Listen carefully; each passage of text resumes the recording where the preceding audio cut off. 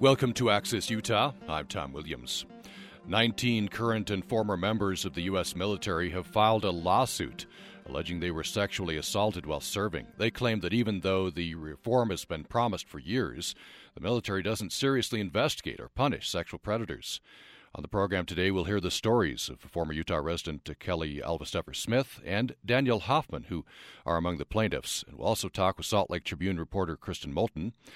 Later in the program, a conversation with Amy Ziering, producer of The Invisible War, a documentary film on the subject. We'll also be talking with Josh Connolly, staff member for Representative Jackie Speer. She has introduced legislation, H.R. 3435, Sexual Assault Training, Oversight, and Prevention Act, which would take reporting, oversight, investigation, and victim care of sexual assaults out of the hands of the military's normal chain of command. Representative Speer calls rape in the military a national epidemic. We're joined in the first part of the program by Salt Lake Tribune reporter Kristen Moulton. Welcome back to the program. Hi.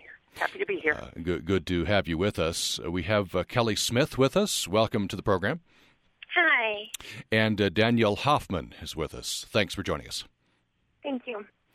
Let's start with you, Kristen Moulton. You had a big piece earlier in the week in the Salt Lake Tribune on this. Tell us what this lawsuit is about. This was recently filed, and what are the plaintiffs seeking here? The plaintiffs, they're 19, as you mentioned. 14 of them are women and 5 are men, and they're from all over the country. They filed suit in the federal court in San Francisco. And essentially, I mean, they do ask for compensation, but the main point is to it's mainly a lawsuit intended to get change from the Department of Defense. They claim their constitutional rights to due process, speech, equal protection were violated. The big change that the attorney seeks in this, she told me, is to get the military to stop relying on the chain of command to make decisions about whether, or in the investigation of sexual assault, and whether to prosecute. Her claim, and these plaintiffs' claim, is that it's not justice when the military can decide whether to prosecute its own. It's as if you have you do have a biased jury, in their view. So that's their contention, and that's what they're seeking. It's the 5th lawsuit filed by the same attorney out of Washington. And I know that you're going to hear later from the producer of The Invisible War. Mm-hmm. She's very much part of that documentary as well. This is, I don't know if you'd been aware of this to this extent before you've delved into this story. I know I hadn't, but kind of a vague notion of some problem, but it seems like this is a pretty big problem. You know, I've been on the beat just a little over a year, and early on I started reading that there were these instances, but I had not, and I had been trying to find victims for quite some time to tell their stories, because as you and I both know, the best stories are when you have real people to tell them, and I hadn't been successful, and was put in touch with Kelly in early August, just before she moved to Texas. So I was preparing to tell her story, and we were still talking by phone and whatnot. And anyway, but yeah, I guess that is not about me. But what I mean is, yes, everybody is aware there's this background, and every so often you see stories on it. But I think the Department of Defense, Leon Panetta, Secretary for the past year, and a few months, is putting more emphasis on it and, making some changes. Of course, those on the other side say they're not enough as long as the chain of command is still in charge of investigating its own. But anyway, I think it is a huge issue. That documentary, The Invisible War, is probably appropriately named. Mm-hmm. Before we get to Kelly Smith's and Danielle Hoffman's stories, what's the response been from the Army? This is, of course, Secretary Panetta has been making some measures. I understand he's watched the documentary, and but on the other hand, it seems like there's a lot of people thinking the military should move faster on this. Any official word from the military? Well, not on the lawsuit. I mean, they don't respond to lawsuits as most defendants don't, so they aren't commenting on that. But, I think it seems like every month there's a new news release from the Pentagon about some reform that they're making, some new emphasis, some new training. Some of the reforms last spring were that they did push the decisions or the investigation, the decision whether to prosecute, higher up the chain of command so that it's not a soldier, Marine, sailor's immediate unit commander who gets to decide, but somebody a little higher up, a colonel. They said they will create special victims units in each branch of the military, things like that. So, they are making changes, but that one big change is the thing that that the military doesn't want to go there in taking this out of the hands of the chain of command. If you just joined us, 19 current and former members of the U.S. military filed a lawsuit alleging they were sexually assaulted while serving. And they claim that even though reform has been promised for years, the military doesn't seriously investigate or punish sexual predators. There's also legislation being proposed by Representative Jackie Spear, Democrat from San Francisco. We'll be talking with one of her staff members later in the program. Also, a documentary on this subject won the Audience Award at Sundance Film Festival. It's called The Invisible War. We'll be talking with the producer later in the program. We bring in now Kelly Smith and Danielle Hoffman. Let me start first with you, Kelly Smith. And first of all, to both of you, we really appreciate you coming on to tell your story. It's got to be difficult for you. Kelly Smith, you, I understand, grew up in Green River, Wyoming?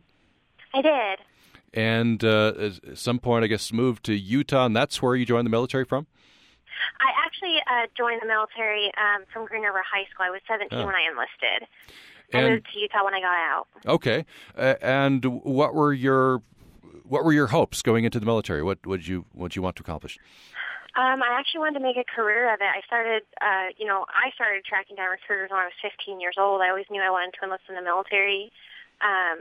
Wasn't sure quite what I wanted to do. I just knew that, it's definitely something that I wanted to do, and I wanted to really have that as my career. And what were you, I think you signed up as a linguist, I think? Right, a Korean linguist.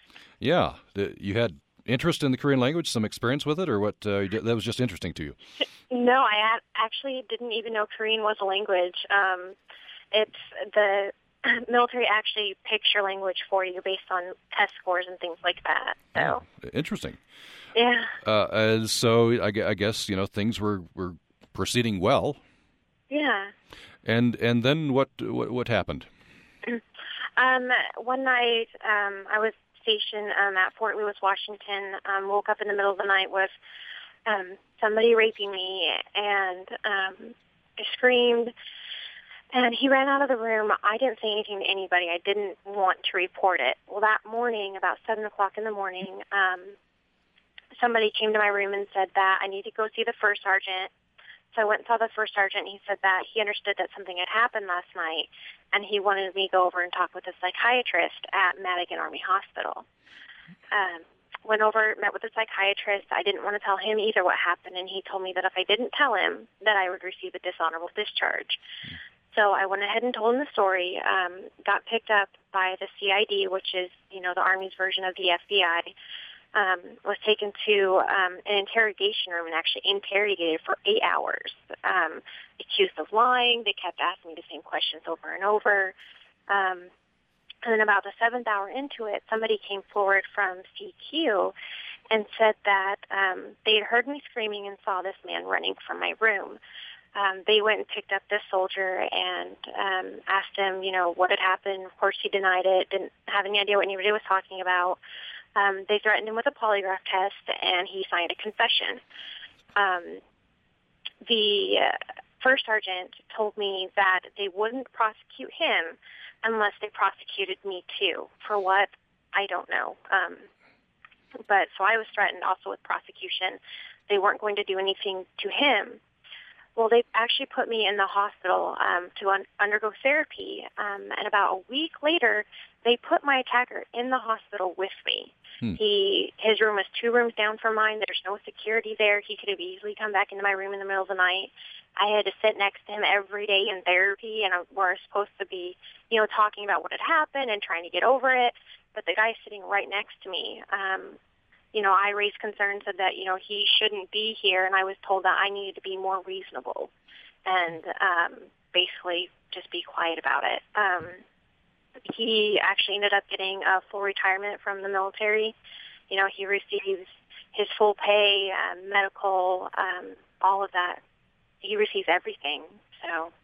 So it just seems parts of this just seem outrageous. They put you in therapy with your attacker. Mm-hmm. Yeah. Amazing. Now, why did they give you a reason why if they were going to prosecute him, they were going to prosecute you as well? No reason at all.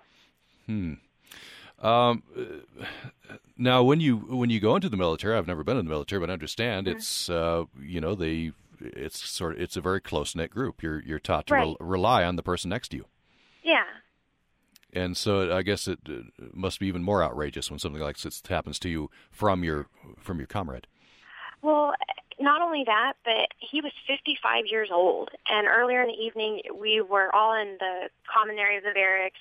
I think it was like the first season of American Idol was on. We were watching that. There was a football game on. I mean, we were all having a good time, and he even told me, like, you remind me so much of my granddaughter. So I never expected that from him because his age and the fact that I reminded him of his granddaughter. I mean, that's why I had absolutely no idea that it was him. Nothing he did made me feel that something was wrong. So it was just a really big surprise. What was the attitude of your fellow soldiers after this happened? Did you get support, encouraging words? What happened? I got some support. It was actually really where people took sides. Some people, were really great friends to me after it happened. Always made sure I was never alone, that they went with me everywhere. And then there were some that said I was ruining a career and that I was lying. So it was really just a line was drawn, and some people agreed with me and some people agreed with him. So, and I guess the reasoning from the chain of command in perhaps not prosecuting was we don't want to ruin a career? Right. They didn't want to ruin somebody's career based on what had happened. So they didn't do anything. They just pretended that didn't happen. And so what would you like to have happen to this man? I want him to pay back every single benefit he's received, and I want him to be registered as a sex offender. That should have happened in the first place, and he definitely doesn't deserve an honorable discharge. I got an honorable discharge, and I didn't do anything wrong. He got an honorable discharge, and he raped a fellow soldier. He doesn't deserve that. That's something that, people work hard for to get that honorable discharge, and he, commits really a felony, and he's not entitled to that honorable discharge or any of the benefits. So I want him to have to pay everything back. This, I understand, has definitely affected you after you came out of the military. Maybe you could tell me in some of the ways that's affected you. I have not slept a night through in over 9 years. I wake up, I have, horrible nightmares. At one point, I actually thought I had had a stroke because, I was slurring my words and I was trying to say one word and I was coming up with an entirely different word. Went to the doctor, and it's from sleep deprivation. I'm not sleeping enough because I'm not able to sleep the night through. I'm actually absolutely terrified of the dark. If you turn the lights out on me, I cry hysterically. I cannot stand the dark. I don't trust anybody. I'm a very jumpy person, and very untrusting towards the world. I don't, the person walking behind me, I swear that they're following me and they're going to try and attack me. When I get into my car, I'm convinced that somebody's in the back seat of my car and I have to look before, I can drive anywhere. It's just, I live a life of fear, unfortunately. Have you gotten help from the Veterans Administration? I have. I did prolonged exposure therapy, and that's really where you just relive it more and more and more. That tries to get your body used to talking about it and thinking about it, so you don't get, your body doesn't go hyperactive, and as far as, fight or flight. But unfortunately, it's just, I guess it was too little too late, 'cause I just did start doing that. So there was a period of time, I understand, a lot of people in this situation, a delay before you seek out therapy, perhaps. Right. I didn't want to talk about it. I honestly just wanted to pretend that it didn't happen and, go on with my life. And the longer I did that, actually, the worse everything got. It just made it harder and harder. Nightmares got worse. My fears got worse. I'm OCD about checking my locks. So really not getting the therapy didn't help me. But at the time, I didn't want therapy at all. I just wanted to completely ignore it. And you moved to Texas, I understand, in part to kind of get away from some things. Yeah. Utah, we'd moved up there to help a family member that had cancer, to help care for her. And Utah, I just was having a really big string of bad luck. And so finally decided to come back to Texas and settle back down. So. Yeah. You did connect with an old flame, I understand. Got married. I did. I married to my high school sweetheart, actually. Yeah. We met 11 years ago. We got married in 2008. Oh, congratulations. Thank you. So finally, before we go to Daniel Hoffman's story, this has got to be hard talking about this, but I assume you want to shed a light on the problem. I do, because not talking about it isn't fixing anything. I want to meet with Congress. I think Congress should hold a hearing and invite, have us 19 come there and tell the story, because they're not being told the entire story. It's, people are putting their spin on it, as far as like Leon Panetta. And a couple nights ago he said on the Rock Center interview that these are tough cases to prosecute and we need to understand that. Mine wasn't. My guy signs a confession. There's nothing tough about that. It was simple. It probably wouldn't even gone to trial because he signed a confession. So I want to speak to Congress and make sure that they're hearing everybody's whole story and, and go from there. So. Well, appreciate you so much telling your story. Yeah. If you just joined us, we are talking about sexual assault and rape in the military. 19 current and former members of the U.S. military have filed a lawsuit alleging they were sexually assaulted while serving.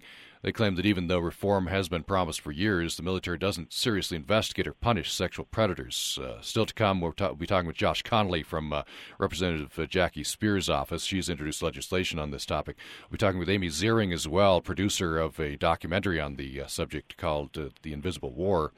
Just before we go to Daniel Hoffman, I want to bring Kristen Moulton back in. I don't know if you've reported on crime. I don't know if that's ever been your beat. No. Yeah. I've been a journalist for 30 years, so I have done it occasionally, but never a beat. But it just seems like there's a disconnect here from my lay viewpoint that if this kind of thing, for example, in Kelly Smith's case, it happened in a civilian setting, the assailant would have been prosecuted, probably successfully. Right. I think that you've kind of hit the nail on the head as far as the problem here, and that is because a soldier, Marine, sailor, whoever's chain of command gets to decide whether to investigate or prosecute. And so often they know the person, they know both parties, and so their own personal biases come in there and that sort of thing. So that's why it is different, or how it is different than the civilian world, where the prosecutor or the police usually don't know either party. Mm-hmm. In this case, they do. And so they have all sorts of other factors besides justice that they're looking at. Mm-hmm. And one may be that a 55-year-old soldier is very close to retiring, and he spent however many years in the military. And in Kelly's case, they told her they didn't want to ruin his career. Well, that's because they were looking out for him. Yeah. By the way, you're welcome to join this conversation if you would like with a question or comment to 1-800-826-1495, 1-800-826-1495, or upraccess@gmail.com is the email. Let's turn to Daniel Hoffman. Daniel, we appreciate you telling your story. So how did you get into the military? What branch did you go into? I joined the Army National Guard when I was 17 years old. Mm-hmm. Yeah, it seems like people do get in young. That's the same age, I think, Kelly Smith. What did you hope to accomplish there? Actually, before the recruiter came to my high school and started talking to us about joining the military, I had never considered it. I don't come from a military family besides my grandfather. And my mom raised me alone, my sister and I alone, and she gave us so much, and she gave us more even when she didn't have anything to give. And I wanted to give back for everything that I was blessed for. And I joined to please my recruiter. Some of it was to please my recruiter. Well, by the way, what part of the country did you grow up in? I grew up in Indiana. Okay. So you went into the military. What was your assignment? What did they have you do? I joined as an automated logistical supply specialist. Mm-hmm. What was your plan? Were you planning to make this a career like Kelly was? I'm not exactly sure what my plan was at the beginning. My assault happened as soon as I joined. So I think anything that I did have planned or wanted to do went out the window when I was 17. My recruiter, he came to our high school, like I said, and he befriended me, and I grew up without a father. I never really had a dad. And he was a fatherly figure that I looked up to that I didn't have, and my mom trusted him. And almost as soon as I joined and signed the papers, he came to my swearing into the military, and he told me how proud he was of me. And I can still hear him saying that in my head. So he started inappropriately touching me and asking me to take off my clothes and undress in front of him.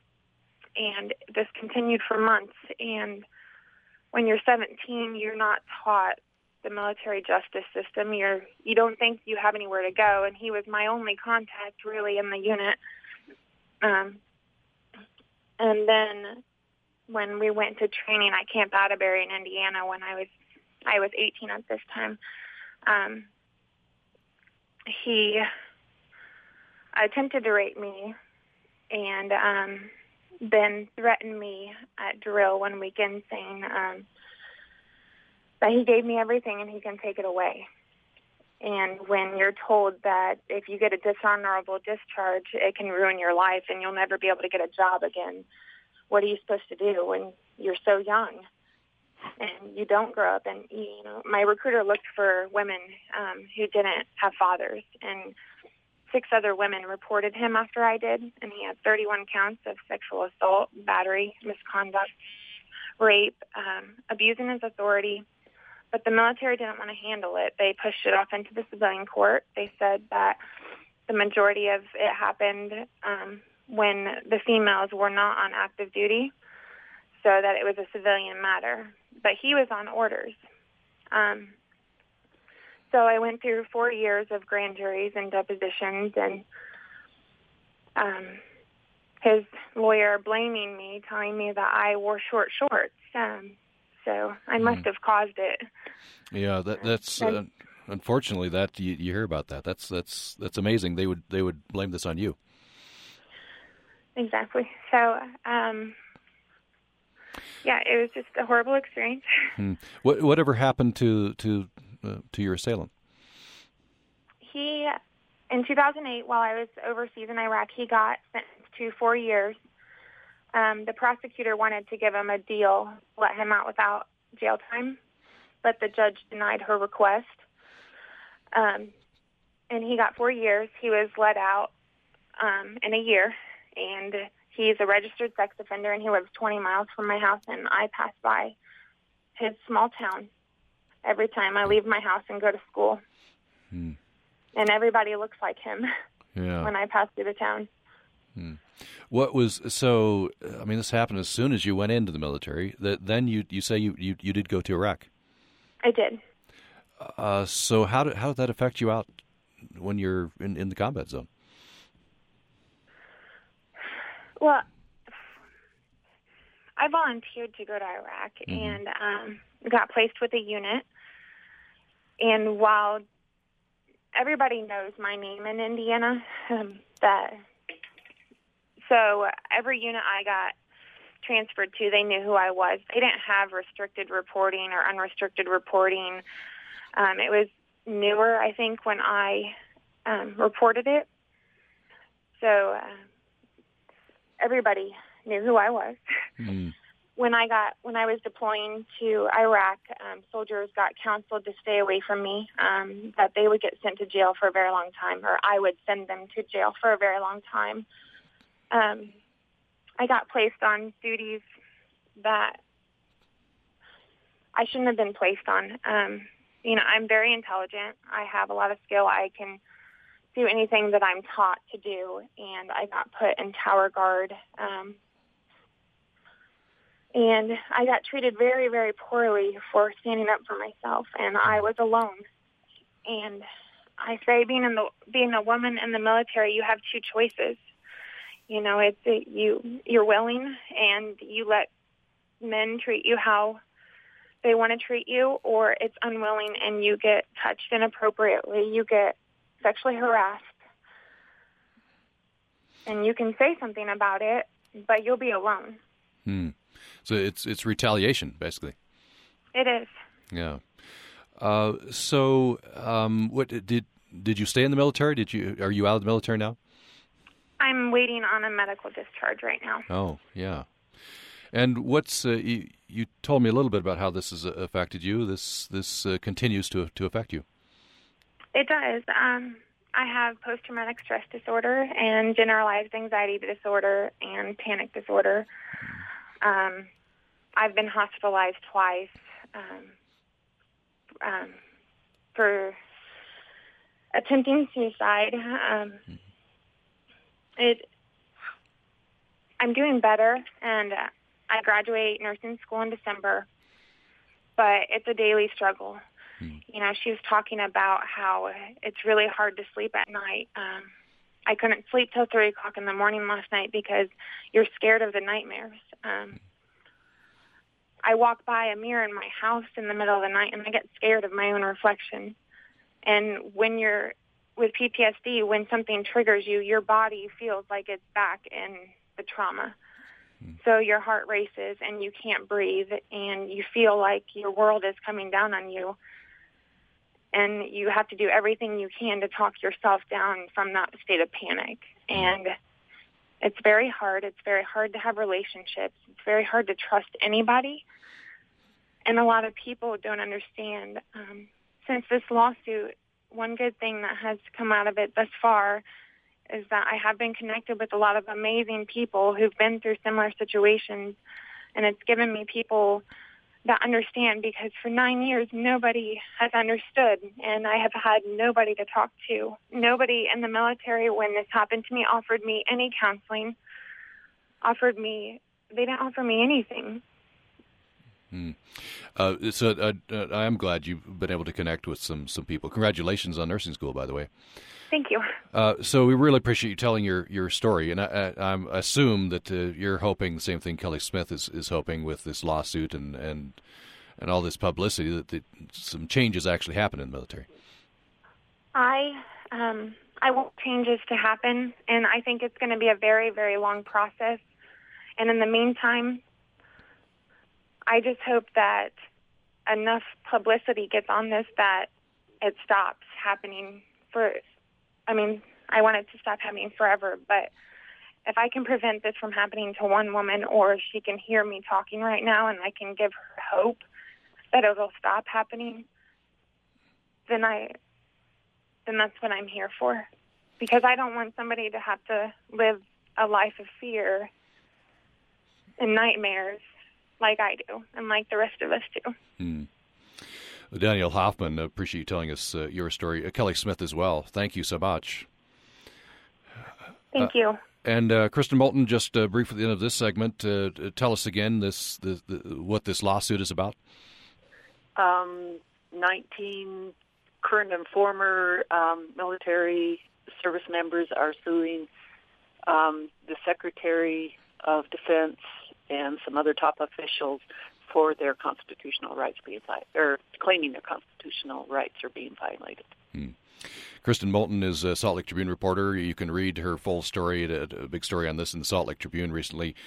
Kelly Smith and Daniel Hoffman, I guess former and current members of the military, respectively, plaintiffs in this lawsuit. Thank you to all of you. Appreciate it. I enjoyed it. Thanks. Thank you. And coming up following a brief break, we're going to be talking with Amy Ziering, producer of a documentary film on this subject. It's called The Invisible War. It's following this break. Support for Utah Public Radio is provided by the College of Science at Utah State University, where graduate acceptance rates to medical, dental, and graduate schools exceed national averages. When students and faculty learn together, discovery follows. Information is at usu.edu/science. Support is also provided by the law firm of Hilliard, Anderson & Olson, with offices at the Riverwood Business Complex at 600 South Main. Concentrated practice areas include estate planning, trusts, wills, and probate. Information is online at hao-law.com. Thank you for listening to Access Utah. Tom Williams with you, and we're talking about rape in the U.S. military. There's a lawsuit that's been filed. Plaintiffs are alleging that not only were they sexually assaulted, but the military is not responding in an appropriate manner. This is an encore presentation. This broadcast originally aired October 3rd of last year. The legislation mentioned in this program, entitled the STOP Act, did not pass on its original introduction. However, it will be reintroduced next week. We're joined now by the producer of The Invisible War. It's a documentary on the subject. It won the Audience Award at the Sundance Film Festival in January. And we welcome in Amy Ziering. Welcome to the program. Thanks, Tom. So how did you come to this subject? You're a filmmaker. I think you make both documentaries and feature films? Yeah, that's correct. And we were just looking for a documentary project, and we are always reading articles and researching different issues. And we came across an article about 5 or 6 years ago about this topic, and we were stunned. The director, Kirby Dick, and I were stunned that neither of us had ever heard anything about it, and it seemed like so incredible that this was really happening at this horrific rate on U.S. soil. So we just started digging in and doing investigative work and felt we needed to make a film about it. How did you proceed? I understand that you put out an appeal on Facebook to find people to talk to? Yeah, we did a lot of different methods we used, but one was a lot of social media. That was extremely helpful because as people who know about this issue or who see our film see that it's something a lot of survivors are not very happy to come forward with, or don't really feel comfortable coming forward. So social media gave us a nice way of communicating with people who might not be that forthcoming otherwise.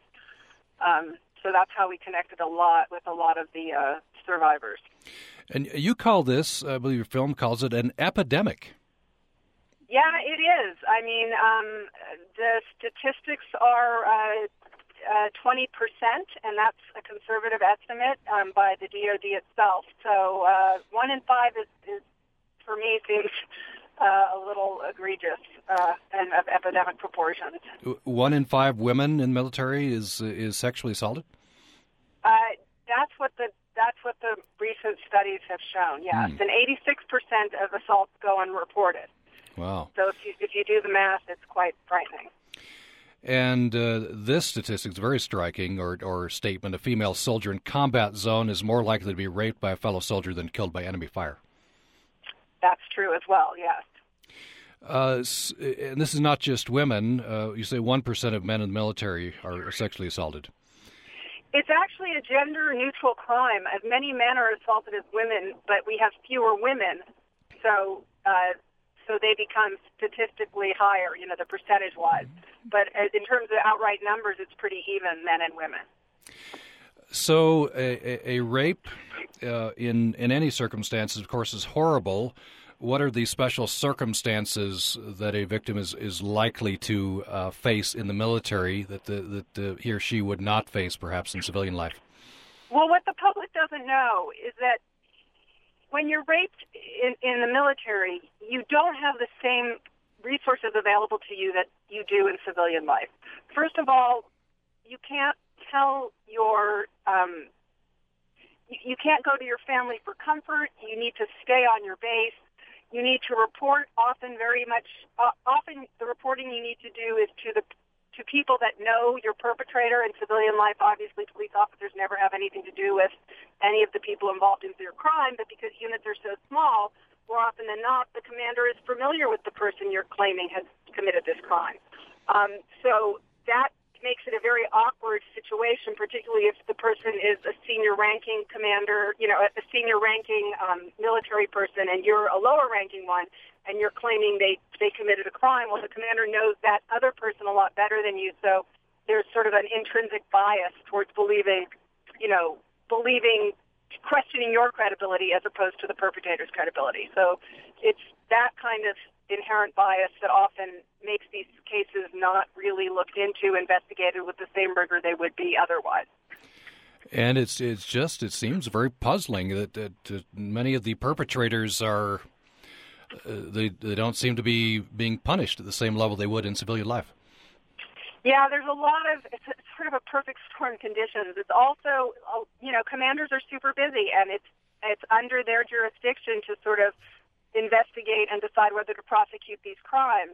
So it's often not a priority for the commander, so the perpetrator doesn't so nothing happens to him. It's often just, commanders also don't necessarily, it doesn't really look good on their record to have this kind of thing going on in their unit, so there could be a conscious and unconscious incentive for them sort of not to recognize this crime or move it forward to prosecution. So there's a lot of reasons, a lot of things that go on that keep this issue from being covered up and swept under the carpet as opposed to properly prosecuted as it would be in civilian life. In your view, having delved into this, where does the blame properly lie? Does it lie at Secretary Panetta's feet, to the top commanders in the military? Where does it lie?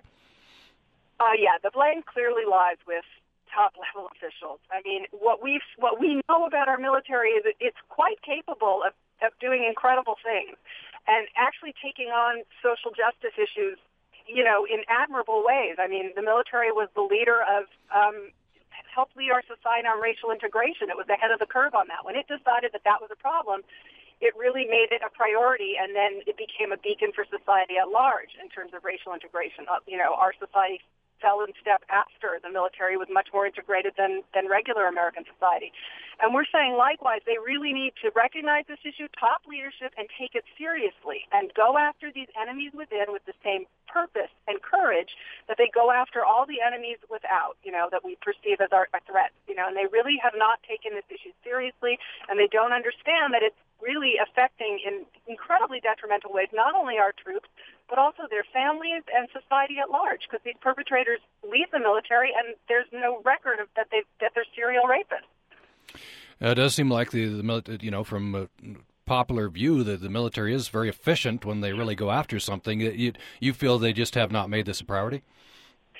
It's not just a feeling. It's an indisputable truth. I mean, there are wonderful soldiers. Most commanders, when they watch this film, are absolutely appalled. But there are, obviously, the system is not working. And we have seen time and again when I talk to service members and they report, I had a wonderful experience. Nothing happened at this base. Nothing happened at that base. And, oh, my God, my life fell apart at this base. I said, what's the difference? And they said, my commander did not take sexual harassment, took sexual harassment seriously, did not condone any kind of crime. And it's, so the message has to go to these commanders that, if they're not, they need to be held accountable for what goes on under their watch, and they really need to prosecute rape crimes. And that message has not been given. This part of Access Utah, we're talking with Amy Ziering, producer of the documentary The Invisible War. It's about what the producer, the director, are calling an epidemic of rape in the U.S. military. We're talking about the subject on the program today. By the way, The Invisible War, is available now on iTunes. So another few minutes with Amy Ziering, producer of The Invisible War. Apparently, Secretary Panetta did watch the movie. Yes, he did watch the movie. After Sundance, we started having very high-level screenings. We tried to encourage high-level screenings in the administration and in the Pentagon, and we succeeded in getting some of those through appeals to friends and relatives and through people that had seen the film at Sundance. And it got to Panetta, and he actually went up to one of our executive producers, Jennifer Siebel-Newsom, at the White House Correspondents' Dinner, and thanked her and said, Jennifer, thank you for making this film. And, in fact, 2 days after watching it, I held a press conference. It had an impact on me, and I held a press conference to announce that we would start making significant changes. So that was incredible. Yeah, an impact from the movie. And he has ordered some changes, apparently. Yeah, he has. He's moved the adjudication of these crimes up the chain of command. He hasn't moved it outside the chain of command. And that's what our film and that's what we are advocating, and that's pretty much what everybody who really studies this issue is advocating. So we're hoping that with additional pressure and additional, high-level officials seeing the film, they will move to take that measure as well, because that way it really will be an unbiased system, where these crimes can be fairly adjudicated, as opposed to still within the chain of command where there still could be corrupting influences. The Secretary also announced that each branch of the armed forces would establish a special victims unit. You're saying that these are good, promising steps, but not sufficient. Yeah, they're promising first steps, but they are in no way sufficient. So I'm guessing that you support the bill introduced by Representative Jackie Speer, a Democrat from San Francisco, which would, I understand, take decisions on whether to prosecute away from military's chain of command and give it to an impartial office. Well, we're very, very much in favor of this, yes, of Jackie Speer's legislation. I wonder what other measures that you would like to see taken, and how fast do you think a change can happen here? Another immediate measure has to be that women, when they report, men and women, but women in particular, they can't be subject to reprisals for reporting and re-victimized. I mean, there's a culture in many of these units where the woman is immediately blamed. It's almost like going back to the 50s in the U.S. It's crazy. And I have seen so much damage from that kind of castigation and cruelty, and desensitivity to someone who's just been a subject of a violent crime, that these women really can't heal. It's not just the act itself, but it's the way they're treated afterwards. And that whole attitude and care has to change. And we're hopeful that will as well. I don't think I think our film really helps show just how devastating, this is to our women soldiers who are, really the best and the brightest and giving their all, and they really need to be treated with the same fairness and civility that a civilian would who's the victim of these kind of crimes. Yeah, I could see how the problems that you would have anyway in the horrible aftermath of a rape would be exacerbated with some of the things you've been talking about. Do you see that victims who have a hard time functioning? I have never seen this kind of trauma, and I'm not being hyperbolic. I mean, that's part of the reason why we made this film. I was so stunned, and I actually, in researching it, we found out that PTSD is 3 times more severe in survivors of military sexual assault because it's a crime of incest. You're being betrayed not by someone else, but someone who is supposed to defend you and be your brother and have your back and take a bullet for you, and no one then believes you, no one sides with you, you yourself are blamed. So all these things are really psychologically damaging in a very severely traumatic way. I mean, it's a betrayal of your core, and it's very hard to get back on your feet from that without without the kind of resources. And also, another thing I want to say that compounds the horror is, more often than not, these survivors have to report the next day and work the next day with the very people that have perpetrated, that have assaulted them, and so that is a hugely devastating and traumatic situation. And so, yes, to go back to your question, yes, I mean, the impact is much more than people would think, and I hope that our film helps show that. I was reading about a case where the victim was ordered, or I guess went into group therapy, and the assailant was there in the group therapy session. There's many situations like that. Women who are one woman who will be interviewed in our film. She was told she didn't want to be near her assailant, so they put him right in front of her when they were going on a march so that she could always see where he was. And she said, she was so, horrified by that she just wanted to jump off. They were walking on some cliff, and she kept thinking, I'm just going to jump. Why do you think this hasn't been, more greatly publicized? Why do you think this is... I think for a lot of people, the extent of this is just sort of coming out. There's two reasons. One is that, A, it's not a story the military would like to have come out, so there was no sort of pressure or reason for them to sort of bring this forward. And the second reason is that the nature of the damage to the survivors is so severe that they're not the kind of people that then become, radical advocates for their cause. I mean, they're so busy trying to put their lives together. I can't tell you, talking to women 10, 20, 30 years out who just became sort of permanently dysfunctional by everything that had happened to them in the military, that they're not then sort of championing the cause.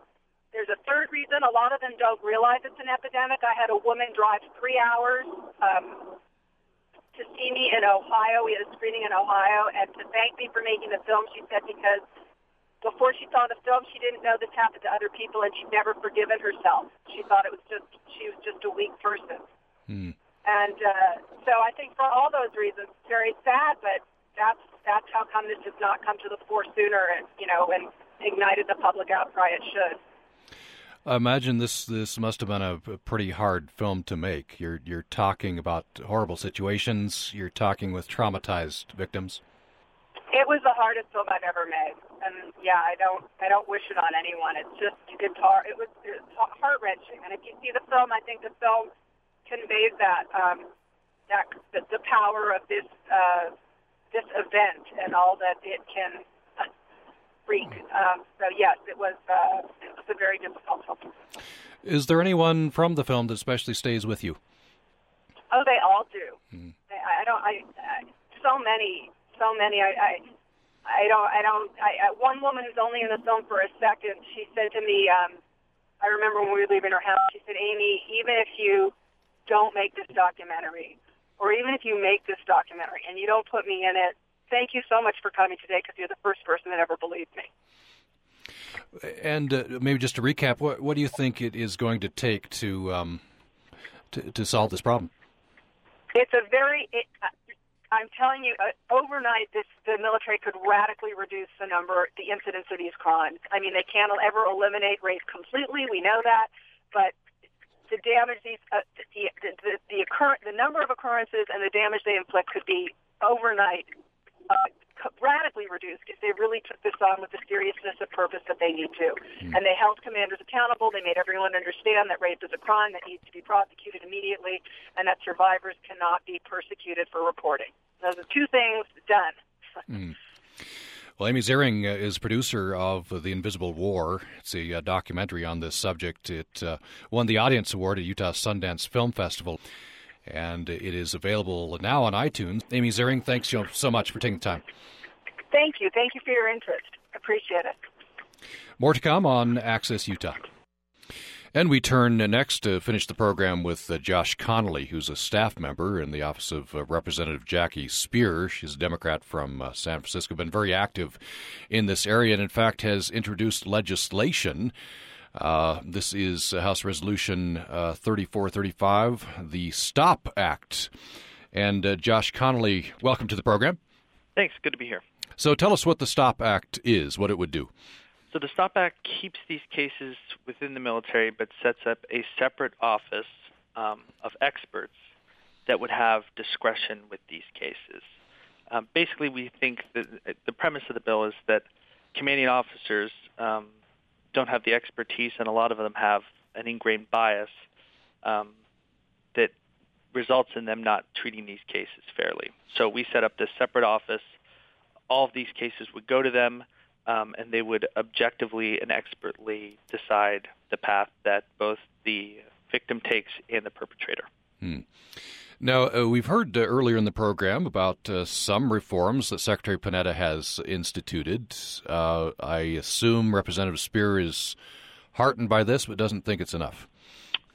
Yeah, she thinks that Secretary Panetta has been acting on good faith, but the problem with his initiatives that he's announced is they're old initiatives. They're either things that were mandated by Congress years ago or things that are already the status quo. And when you look at like bumping these cases up the chain of command, this is the status quo since 2010 in the Army, for instance, and we've seen the numbers go in the exact wrong direction. Prosecutions are going down, convictions are going down, and commanders' actions are going down. So I think the Congresswoman has very little faith that what has been proposed by the military so far is going to fix it. So in Representative Speer's view, this needs to be taken out of the hands of that chain of command. Out of the hands of the chain of command, no question. And so this act would do that. It would create this this office, I suppose. And how would that work?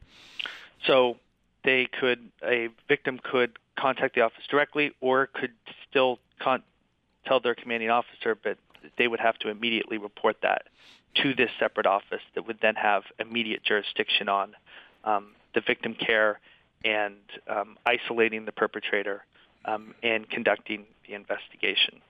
What's the status of the STOP Act right now? Has it gotten good reaction? Yeah, good and bad.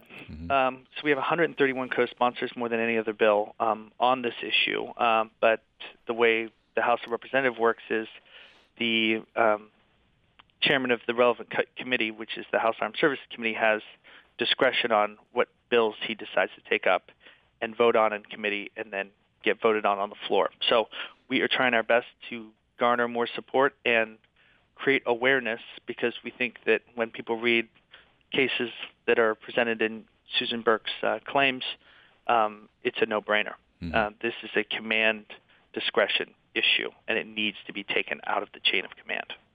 In the meantime, I understand Representative Speer is she's inviting anyone who's a survivor of rape or sexual assault in the military to contact her with their story if they'd like. That's correct. Stop military rape at mail.house.gov is the website. And I'll repeat that, stop military rape at mail.house.gov if you'd like to share your story with Representative Speer and help in this. Well, Josh Connolly, thank you so much, staff member for Representative Jackie Speer. My pleasure. And thank you for listening today to Access Utah. Thanks for listening today.